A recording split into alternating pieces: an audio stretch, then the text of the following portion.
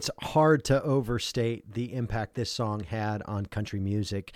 If you like the new country music that's coming out today from independent artists, I really think you can track that success, the success we're seeing from so many independent country singers and songwriters back to this song. It came out in 2000 with the Oh Brother Where Art Thou soundtrack.